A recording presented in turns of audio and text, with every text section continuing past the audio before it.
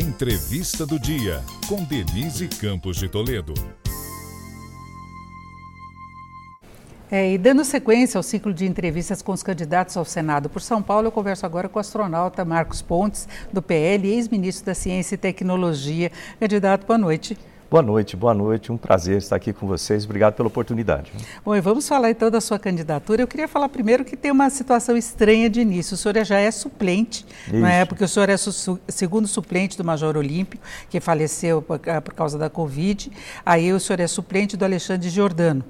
Agora é candidato ao Senado por São Paulo pelo PL. Agora, no caso de afastamento de Giordano, a gente teria uma situação inédita de São Paulo ficar com um candidato a menos. É uma polêmica da sua candidatura, da sua indicação. Como é que o senhor vê essa situação? Eu perguntei muito sobre isso no começo, né, antes da candidatura, e obviamente me certifiquei que tudo estava correto, conforme a lei, etc. E não existe nenhuma anormalidade jurídica, então provavelmente o que aconteceria se eu não fosse candidato é que eu ficaria 4 anos, né, como suplente, né, que eu me candidatei a suplente, ia ficar 4 anos como suplente. O Giordano deve permanecer lá, ele não tem nenhuma intenção de sair. E agora, no caso dele ter uma fatalidade, vamos dizer assim, existe já um procedimento previsto para que ele seja substituído. Então não existe nenhum risco de São Paulo ficar sem senador.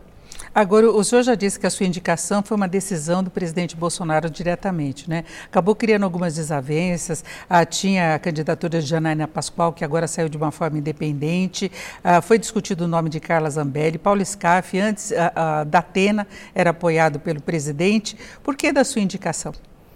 Aconteceu de uma forma natural, né? Isso foi, aliás, fiquei muito feliz com isso, muito honrado com isso, que eu vinha com a minha pré-candidatura a deputado federal. Então, estava fazendo a campanha ali na Alta Paulista, na região central, no sul ali, Bauru, depois no Vale do Paraíba, e aí o Datena saiu, ele que era o candidato da coligação. Quando ele saiu, eu lembro que a Carla falou comigo, lá em Pompeia ainda, ela falou assim, olha, o seu nome seria um bom nome. Eu falei assim, pô, mas eu estou indo aqui, não é? Ela falou, não, o seu nome seria um bom nome. Eu falei, tudo bem, se o partido decidir, se o presidente achar adequado, né, que o meu nome que eu tenha, não é só ser um bom nome para substituir alguém, você tem que ter, logicamente, os requisitos, você tem que ter um currículo adequado para isso, né, e eu tenho para isso. Eu falei, olha, se for assim decidido, eu decolo para essa missão também, né, sem problema nenhum. E aí eu não fiz nenhum tipo de forçar meu nome, nada disso, eu gosto de ficar na minha, vamos dizer assim. E o meu nome surgiu naturalmente nas conversas, depois o presidente me ligou, né, o presidente do partido também, falou assim, olha, você topa isso aí? Né, eu falei, não, topo, sabe que é uma candidatura difícil, é uma vaga só. Eu falei, não, eu sei, mas eu estou aqui para cumprir missão para o país, então eu vou, né, não tem problema não. E foi assim que eu assumi, e lógico que eu assumi bem depois dos outros, eu assumi essa candidatura, então eu cheguei atrasado na pista para decolar. Mas olha, eu estou muito feliz aí com o resultado que eu tenho visto, tenho dado aí pelo interior todo, aqui em São Paulo também, onde você vai, você está passando na rua, o pessoal vai, pô, aqui eu vou votar em você. Então isso é muito bacana, ver quanto que o meu nome tem sido bem quisto, assim, foi muito bem aceito pela população. Isso para mim é muito bom. E a gente pode repetir na disputa para o Senado por São Paulo a polarização que a gente está vendo no plano federal, porque o senhor está disputando com o Márcio França, que está na liderança a maior parte das pesquisas, e o senhor tem avançado na segunda colocação, não? Isso, eu tenho visto, apesar que, eu trabalhei muito tempo como piloto de ensaio, engenheiro de ensaio, então você faz testes, você usa muita estatística, né, que você faz análise num conjunto finito de pontos dentro de um universo bastante grande. Então, pesquisa ela tem que ser vista com muito cuidado, né? E se você for ver a dispersão dos pontos, e aí você traça aquela linha ali no centro por mínimos quadrados, é o nome matemático para isso, você vê que essa dispersão grande indica uma baixa correlação. Mas o que a gente tem visto é um crescimento. Esse gradiente aí da minha subida tem sido muito favorável, muito bom. E existe realmente essa polarização, né? Você vê, eu represento aqui, junto com o presidente Bolsonaro, o Márcio França, junto com o ex-presidente Lula, né? Então, nós defendemos coisas diferentes e é bom que as pessoas saibam disso aí. E eu tenho feito aí a minha campanha de uma forma ética, é o que eu acho que tem que ser feito, uma forma muito ética, conversando com as pessoas, mostrando o que eu posso fazer, quais são as minhas propostas. e tem sido muito, como eu falei, muito bem aceito, né? Isso tem sido muito bom. E eu queria saber exatamente quais seriam as suas principais propostas, pautas. A gente sabe daquelas pautas que são relevantes para o país, como as reformas, reforma tributária, reforma administrativa, mas como representante de São Paulo, quais seriam as suas prioridades? Isso é uma coisa importante das pessoas perceberem também, que muita gente, até hoje fiz uma live falando sobre formas de governo, ontem eu falei sobre as funções de senador, a função para que serve o Senado, e muita gente não sabe, confunde muito com a Câmara dos Deputados. Então você vê que um senador, ele representa o Estado, né? São 3 senadores só para o Estado, para cada Estado. Nós representamos o Estado, mas logicamente nós somos eleitos pela população, você tem que ter projetos também visando o bem-estar da população. Então eu divido as minhas propostas em 2 vertentes. Uma que eu chamo propostas para o Estado, isso aí pensando no desenvolvimento econômico, social do Estado, a defesa dos interesses do Estado lá em Brasília, e outro que é um conjunto mais articulação para trazer propostas para o problema do dia a dia, é o preço dos alimentos que está caro, é a fila na área da saúde, é aquela coisa que incomoda cada um de nós aqui no dia a dia, na segurança pública, etc. Então, para resumir assim, alguns só, né? Em termos de Estado, uma coisa importante que a gente precisa discutir, né? Isso já vem de algum tempo e precisa assumir agora, é o Pacto Federativo. Isso deve entrar, né, em discussão, principalmente quando for falar de reforma tributária, também é importante essa discussão do Pacto Federativo. O Estado de São Paulo, ele recolhe muito imposto federal, passa para lá mais de 700 bilhões de impostos e recebe pouco, menos de 50 bilhões. Então, lógico que a gente tem que ter uma discussão aí com os outros estados com relação a isso, mas nada contra os outros estados, mas a gente tem que defender o Estado de São Paulo para que a gente tenha mais recursos aqui disponíveis para se colocar nas áreas importantes, como saúde, educação, etc. Aí você pensa também como que você vai trabalhar nessas reformas, reforma tributária, na reforma administrativa, de forma a proteger o Estado de São Paulo, inclusive o investimento para as nossas universidades. Quem me conhece sabe que eu sou muito ligado à área de educação, obviamente, na ciência e tecnologia tem isso aí como base. Com certeza. Então, você sabe que o orçamento das universidades é ligado ao ICMS, né, como uma parte da cota-parte do Estado no ICMS. Então, a gente já precisa discutir aqui dentro também como preservar o orçamento das universidades, talvez transferindo, pensando no rendimento total, né, da arrecadação total do Estado, como uma FAPESP, para proteger, né, no caso aí de ter uma mudança em ICMS, etc. Em termos de propostas aqui dentro, que eu chamo de para a qualidade de vida das pessoas, é uma coisa que é muito clara dentro das minhas propostas, é a parte de educação em duas áreas que são estratégicas. Uma delas é a parte do ensino infantil, ou a gente pode chamar a primeira infância, que é uma área muito importante para as crianças, e muitas vezes é esquecido.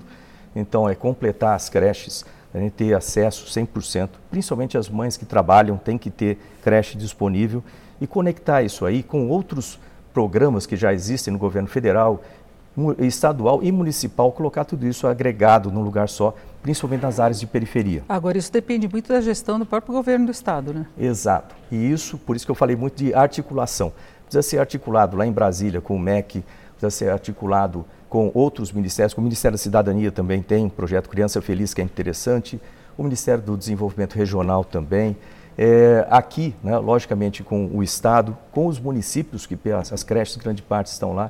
Então, é um trabalho agregado e, logicamente, junto também com o presidente Bolsonaro, que eu espero que seja reeleito, toda essa parte. Agora, candidato, eu queria voltar só um ponto que o senhor falou dessa questão do Pacto Federativo. Nós tivemos um corte do rendimento, da receita dos estados, com esse corte do ICMS sobre serviços como telecomunicações, energia e também dos combustíveis. Há pouco a gente falava da inflação, tem o efeito pontual, né? A gasolina está fazendo a inflação baixar, agora tirou receita. Mais, o senhor falou que São Paulo já recebe menos. Entraria nessa discussão também esse reposicionamento do peso do ICMS?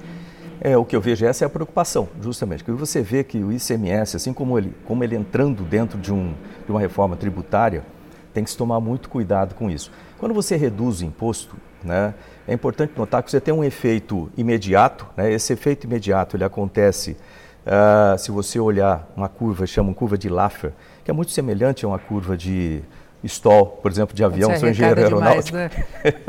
E se você começa a aumentar muito o imposto, você passa de um certo limite, a partir daí você começa a perder a arrecadação, porque as empresas começam a quebrar ou começam a haver evasão, etc. Você tem que reduzir imposto nesse sentido. Lógico, de cara você perde um pouco da arrecadação, mas com a infraestrutura, melhorando a produção, tendo esse apoio na base também, crédito para as empresas, você vai ter aí mais dinheiro para investimento e esse dinheiro vai retornar. Ele vai retornar, ou seja, a princípio você tem uma perda e depois vai retornar e vai retornar mais. Então o Estado vai arrecadar mais com o crescimento das empresas, o desenvolvimento, vai ter mais emprego e tudo mais. Agora, como eu falei das universidades, a minha preocupação nisso, aí você já deve ter notado, é o orçamento das universidades, que são dependentes disso. E é uma coisa que eu queria lembrar, que o senhor, quando esteve à frente do Ministério da Ciência e Tecnologia, teve problemas sérios com o corte de orçamento, com o não pagamento da disponibilidade de recursos para bolsas, e nós tivemos recentemente um novo corte da verba para a ciência. A gente sabe que ciência é uma área estratégica, teve a questão da pandemia, mas a ciência para o desenvolvimento do país, a Fiesp se manifestou contra esses cortes. Por exemplo, a gente vê nos Estados Unidos um investimento, um mega investimento agora anunciado para se garantir uma independência dos chips. Isso. Que é uma coisa que vem prejudicando a indústria, começou com a pandemia, essa dependência da China, de países asiáticos. Então, como é que o senhor vê o posicionamento do governo em relação a essas verbas para a ciência? Como é que se concilia política e ciência? O pessoal deve ter me visto brigar muito aí por orçamento, e faz parte. O pessoal falava que eu brigava muito com o Guedes. Faz parte, você tem uma equipe, ele defende a área, né, como dentro das estratégias deles, e eu tenho que defender o orçamento de ciência e tecnologia, como ministro de ciência e tecnologia. Então a minha briga foi constante lá.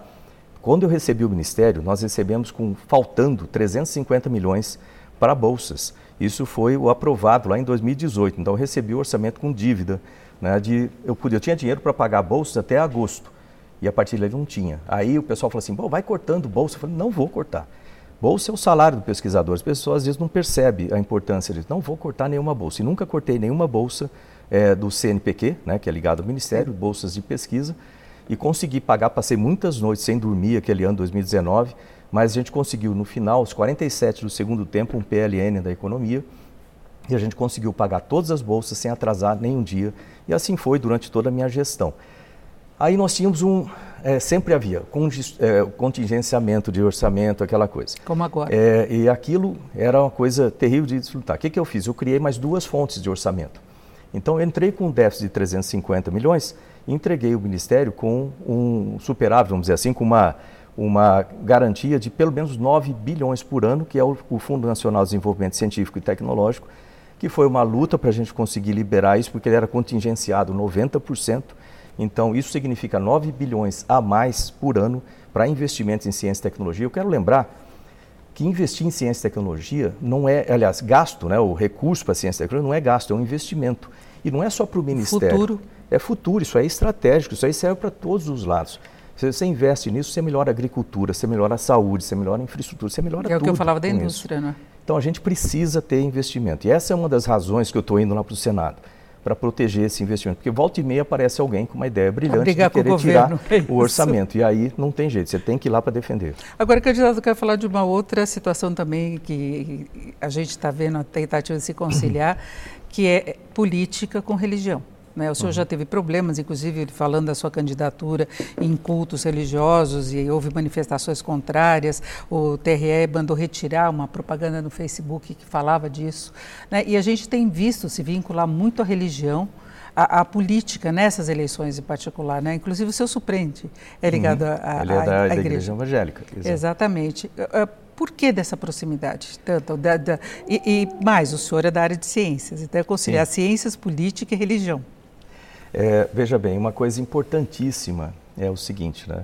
Nós estamos aqui para defender algumas coisas, algumas pautas que são essenciais, vamos dizer assim, para a continuidade da nossa sociedade e para a tranquilidade dos nossos pais. Quando manda as crianças para a escola, você não quer que elas tenham ideologia de gênero, por exemplo, eu sou contra isso. Você não quer que elas aprendam sexo, vamos dizer assim, mas com uma idade tenra ainda, tem que proteger essa inocência das crianças. E muitas coisas, muitas pautas ligadas à família, proteção de família. E isso se alinha completamente às pautas que a religião, vamos dizer assim, chamar de forma geral, os cristãos defendem.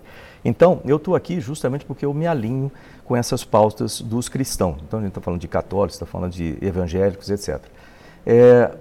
Aquele caso, por exemplo, lá, embora tenha saído de uma maneira muito esquisita no jornal, né, aquilo lá não era um culto, não era uma igreja, né, era um auditório de uma escola privada com uma reunião fechada de pastores que me convidaram para ir lá e falar alguma coisa. Primeiro eu falo assim, fale o seu nome, né, e o cargo que você está. Fui lá e falei, tem no vídeo. Né? E aí, no meio daquilo, um dos pastores falou, não pode misturar, tal. Mas é um caso que acontece. Ele sabe que a gente está ali protegendo justamente as pautas da igreja, é isso que eu faço também. Bom, chegamos ao final da nossa conversa. Eu agradeço muito ao astronauta Marcos Pontes, do PL, e é ex-ministro da Ciência e Tecnologia e candidato ao Senado aqui por São Paulo. Muito obrigado. Essa foi a entrevista do dia para o podcast do Jornal da Gazeta.